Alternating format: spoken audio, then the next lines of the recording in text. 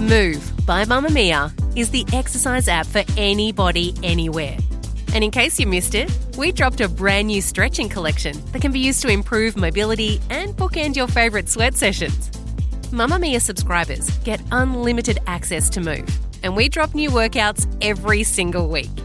If you're on the hunt for movement that makes you feel good, head to move.mamamia.com.au and use the code MOVE10 to get $10 off a yearly subscription.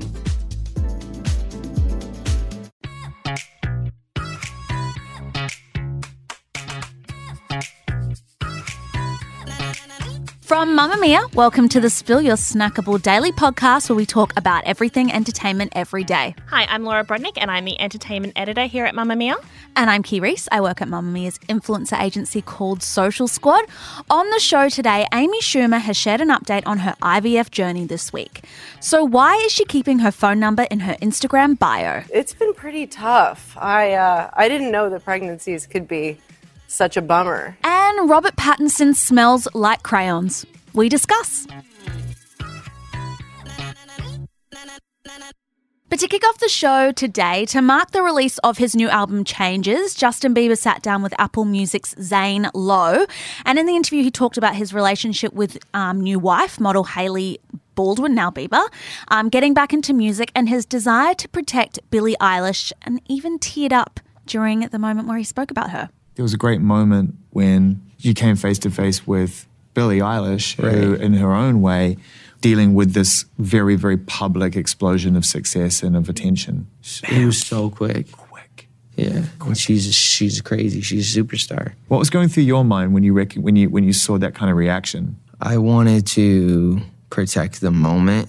You know, I don't know how many opportunities I'm going to get. You know, we never know how many opportunities we're going to get with anybody. I mean, I'm tearing up thinking about it, just with the Kobe situation, you know. I just wanted to be a good example. And it was hard for me being that young and being in the industry and not knowing where to turn, and everyone, you know, telling me they love me and, you know, just turn their back on you in a second. So if she ever needs me, I'm going to be here for her. But yeah, just protecting those moments, because people take for granted encounters, and I just want to protect her, you know? I don't want her to go through anything I went through. I don't wish that upon anybody. Yeah, if she ever needs me, I'm just a call away. And in the video footage of this interview, you can actually see the tears pouring down Justin's face as he's talking, because his voice doesn't kind of start breaking towards the end. And then after he says that kind of final sentence about protecting Billie Eilish, he fully doubles over in his chair and really takes a moment with his head between his knees, trying to compose himself to continue the interview and stop the tears from coming. So it's a really powerful interview. Yeah, it really is. I think he's just had a really rough couple of years and kind of rationalised why he has been feeling this way, and really attributed to the fact that he found superstardom at such a young age and didn't really have the tools or necessarily the right people around him to guide him in that way. So this new album, Changes, is his first album since 2015, and in 2017 he very publicly cut his world tour short and just said he was exhausted, he was sick, he just didn't want to do it anymore, and hadn't been on stage. I think it was last year Ariana Grande got him up on stage in Coachella, and he revealed in this interview that was kind of the catalyst for him going back into music and seeing that people were really still loving him and loving what he was doing and seeing the positive energy out there. So you just really get that insight to how he was feeling. And I feel like when he was talking about Billie Eilish and explaining, you know, how hard it was for him being so young, it gave me flashbacks to that very famous Britney Spears interview. I think she did it with like ABC or 2020 in the States, when they said, oh, you know, what would be your dream? It would just be like, just to be with my boys away from everyone and no one know me. Like, that's the same sentiment I was getting from it, although he is still quite public, so it's a little bit different, but just very similar. Yeah, I guess that's the thing that we're seeing so much now with these former child stars who are still very much in the public eye but have this really uncensored kind of way to communicate with the public, because they have their social media feeds, and it's like they're almost frozen in the childhoods that they missed out on, but they've also lived this really accelerated adulthood, like Justin, who's only 25 but spoke really publicly about his desire to to get married and is already talking a lot about fatherhood and that sort of thing, and is talking about the way that his life is running out at 25, which is quite interesting. But he does cry and show his emotions in public a lot, which is good because I feel like there's still a bit of a stigma around that for men, especially in the public eye. But it kind of got me thinking, do you remember those photos that he took that were taken of him, paparazzi photos in New York last year, of him crying in the street and like quite openly sobbing, and his wife cradling him? Yeah. And he's talked about that recently as well, about the fact that he just became so overwhelmed by, I guess, the publicity in the world and stuff that he broke down the street. So it's kind of quite a dark interview. The interview goes for, I think, about 43 minutes altogether. And during the whole interview, his voice is very kind of, you know, when you've got a lump in the back of your throat and you can't quite speak. And this was even before the Billie Eilish stuff came up. That was towards the end of the interview. And the whole time he really couldn't make eye contact either. And it's such a stark contrast to, you know, when he was younger doing interviews, very performative and kind of, you know, doing as he was told, or, well, later also turning into a bad boy. But just the contrast of that, of a young Justin Bieber versus now, and he just seemed so broken. Yeah. Well, I think he's probably very heartened by Billie Eilish's response to the interview, because she's reposted that video of him crying on her Instagram feed with a caption that just says "Stream Changes," his new album. But then if you scroll through, she's taken all these photos from her childhood bedroom, and they are just covered in Justin Bieber posters. And she's got an I'm a believer, however the kids say it, on her door. And there's a photo of her wearing a Justin Bieber t-shirt from a few years ago. So she has been his number one fan. Like, her bedroom is just papered in his photos. So that was a nice kind of... I think she used to do covers of his songs as well on YouTube. So she's like a massive fan. Full circle moment for her, obviously, meeting him. He says he's happy now and he's really happy in his relationship with Hailey. So, well, he did say in an Ellen interview that when they were kids, he means teenagers, he knew he was going to marry Hailey, but he didn't want to marry her as a teenager in case they messed it up. So he kind of effectively put her on relationship lay-by for a couple of years and then like circle back around. So that's where those crazy kids are at. But yeah, we do recommend watching the full interview. He says some really interesting things about mental health and fame. So we'll link the full interview in our show notes.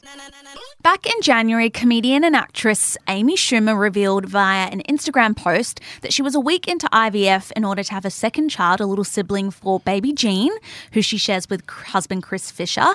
In the post, she asked for fans' advice in dealing with the process and even added her number to her Instagram bio for anyone who wanted to reach out. And this week, she shared an update on how the process went. Yeah, so with that original call out for people to send their stories through to her, she shared a really close-up image on her Instagram page of her very, like, completely unfiltered, very bruised, bloated stomach from the IVF treatments. And I think that really showed a lot of women that they could send her their stories and be vulnerable. And so this week, she's posted an update of exactly how the IVF went. She went into quite a lot of detail. She said that they'd retrieved 35 eggs from her. Then she's like, not bad for this old gal, right? Then 26 were fertilized, but out of all those, they only got one usable embryo, which I think she was really trying to show like how much process you can go through with IVF and the fact that it seems like a lot, but then you only come out with that kind of one chance in that case. And then she wanted to say that she appreciated everyone sharing their stories with her and they made her feel empowered and supported. So she wanted to share exactly how her IVF journey had gone down at the moment. Yeah, it's an interesting kind of way that she's chosen, I guess, to present this information to the world. And I think I was kind of sitting there thinking, oh, this is a no-brainer. Like, of course, she's quite an open person. She's going through something. She does interact with her audience regularly, so it doesn't seem that weird. But when I was looking through all of the comments, like there was a common thread of people saying that the process can be really lonely and isolating and kind of commending her for sharing. And I do forget sometimes, like, we work at Mamma Mia. I have really progressive friends and we all like to share, but not everyone has kind of that same situation where they can have that kind of information or be able to kind of hear a similar story to what they might be going through. Oh, exactly. I mean, the photos that she shared of her IVF treatment, I've never seen anything like that come up in my Instagram feed, and I guess that's just not the content I'm following, but it's just, it's those raw images that don't often get shared. And it kind of got us to, we were kind of talking before we came into the podcast about the fact that she's really known for this kind of big sporty, comedic persona. And obviously that's kind of how she's made her name. But the more I thought about it, the more I kind of discovered that she's actually shared more about like the brutal moments of her personal life than so many other celebrities I follow. Ooh, like what examples? So even like her movie Trainwreck, which was her kind of big draw card to fame from transitioning to being a comedian to being an actress. I mean, that was her entire life story about her father cheating on them and his and his illness. And so all through the press tour, she talked about like what was meant to be this big crazy comedy, but when you watched it, it was a really sobering family drama about her relationship with her father and with herself and with her body. And she also talks a lot about how she's met her husband Chris. So he actually is the brother of her assistant and a chef. And so they were on I did not know he was the brother It's a really assistant. cute story of how they met. So they were on this holiday and the assistant was like, we need a chef. My brother's near here, Martha's Vineyard. He was working there. He'll come over and cook for you. And the next day, Amy Schumer said to her assistant, do you mind if I call your brother? Because I feel like we had a thing. And it was she just called him and said, I like you. And he's like, yeah, I like you too. So they started dating. But then she was really open talking about like how they decided to get married and his autism diagnosis, which he was still working through at the time, and talking about being married to someone with autism and kind of how she didn't see it as a disability in any way, which of course it's not, but just talking about how it kind of changed their relationship. And then even going into how she got into the birth of Jean and how sick she felt and how hard that was and everything. It's just like, I feel like that's become more of her, what she's known for, like sharing these hardships of her life in a way that's completely raw. Yeah, definitely. And I feel like for you and I who don't have kids, or we're not doing that just yet, hopefully.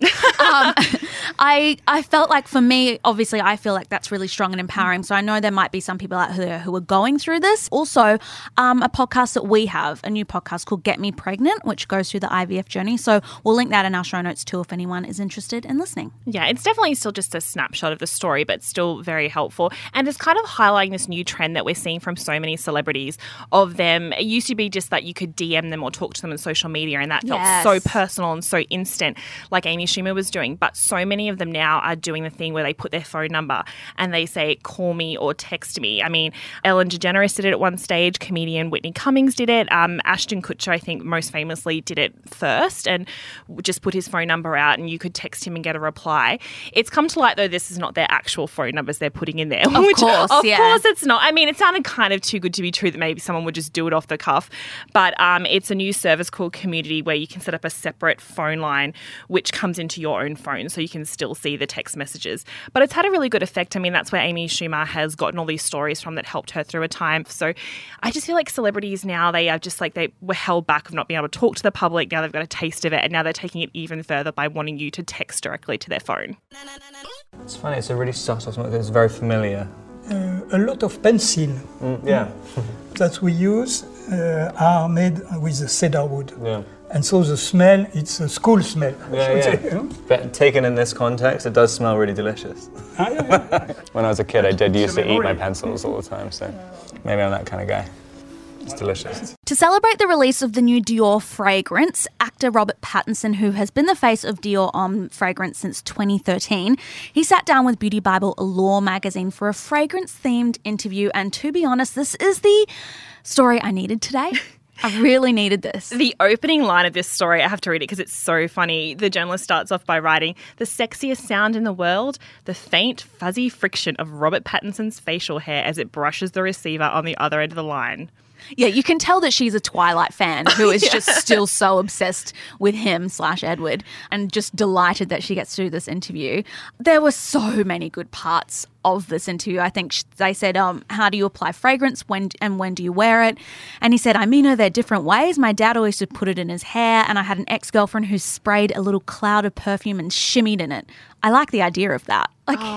There's also, reading between the lines of this interview, you can see that the interviewer's having fun with it, but he's in a lot of pain because he very infamously hates doing press, hates doing interviews, takes himself very seriously. So he's obviously doing this because he's a spokesperson for for a scent and he has to do it, but he's not having a fun time. I am like surprised the rest of they us got are it. Yeah, exactly. I am surprised they got this over the line with him though, and he does a good job.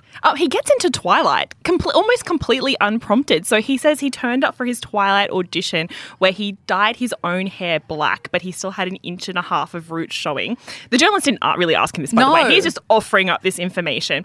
Then he says, I had waxed my body, and a few months before I'd been drinking beer all day, so I had this hairless, chubby body. I looked like a baby with a wig on. And then I was like, oh my God, no wonder Stephenie Meyer, the author of Twilight, didn't want you in the movie because she wanted Henry Cavill. But the time they started shooting, Henry Cavill was too old. So the studio's like, how about this guy who was in the Harry Potter movies? And Stephenie Meyer's like, this is not what I wanted. It worked out okay, though. Yeah, it definitely did. I think we have to talk about what he revealed that he smelled the like. very last line. So she says, how would you describe your smell? And he goes, lots of people tell me I smell like a crayon. Like a crayon. And then she says, like you're made of wax. And he says, yes, like I'm embalmed. And then the interview just ends. It is so I mean, what do you wild. ask I wonder if he does smell like a crayon. What does a crayon even smell like? I don't know. It's a weird smell. It's a waxy smell. It's such a specific smell. So for him to taste like oh my God, taste like that. He really does taste like a crayon too. For him to smell like that. I mean, it's such a specific smell. I don't understand. Yeah, I feel like Gwyneth Paltrow got a lot of shade for her vagina candle. And it turns out that celebrities do just, have similar scents to inanimate objects. So I don't think we should hold that against them.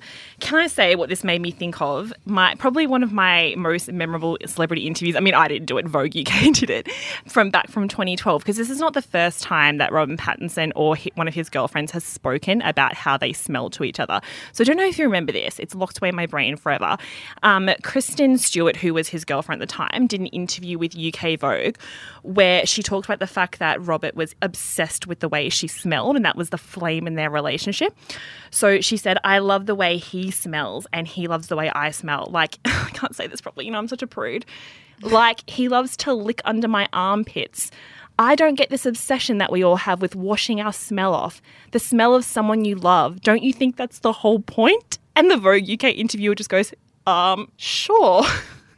Oh my God. I kind of agree. Minus the licking thing. Like, the natural body scent, I think, is quite sexy. Okay, whenever you and Charlie do it home, it's between you and your God and your own home thing. I just feel like now that interview from 2012, that infamous interview, makes so much sense because Robin Pattinson doesn't smell bad. He just smells like a crayon. Mystery solved. Thank you for listening to The Spill today. We love seeing what you get up to while you're listening each day. So why don't you snap a pic and pop it on Instagram and tag us at Mamma Mia Entertainment. The Spill is produced by Hannah Bowman. We'll see you on mamamia.com.au. Bye. Bye.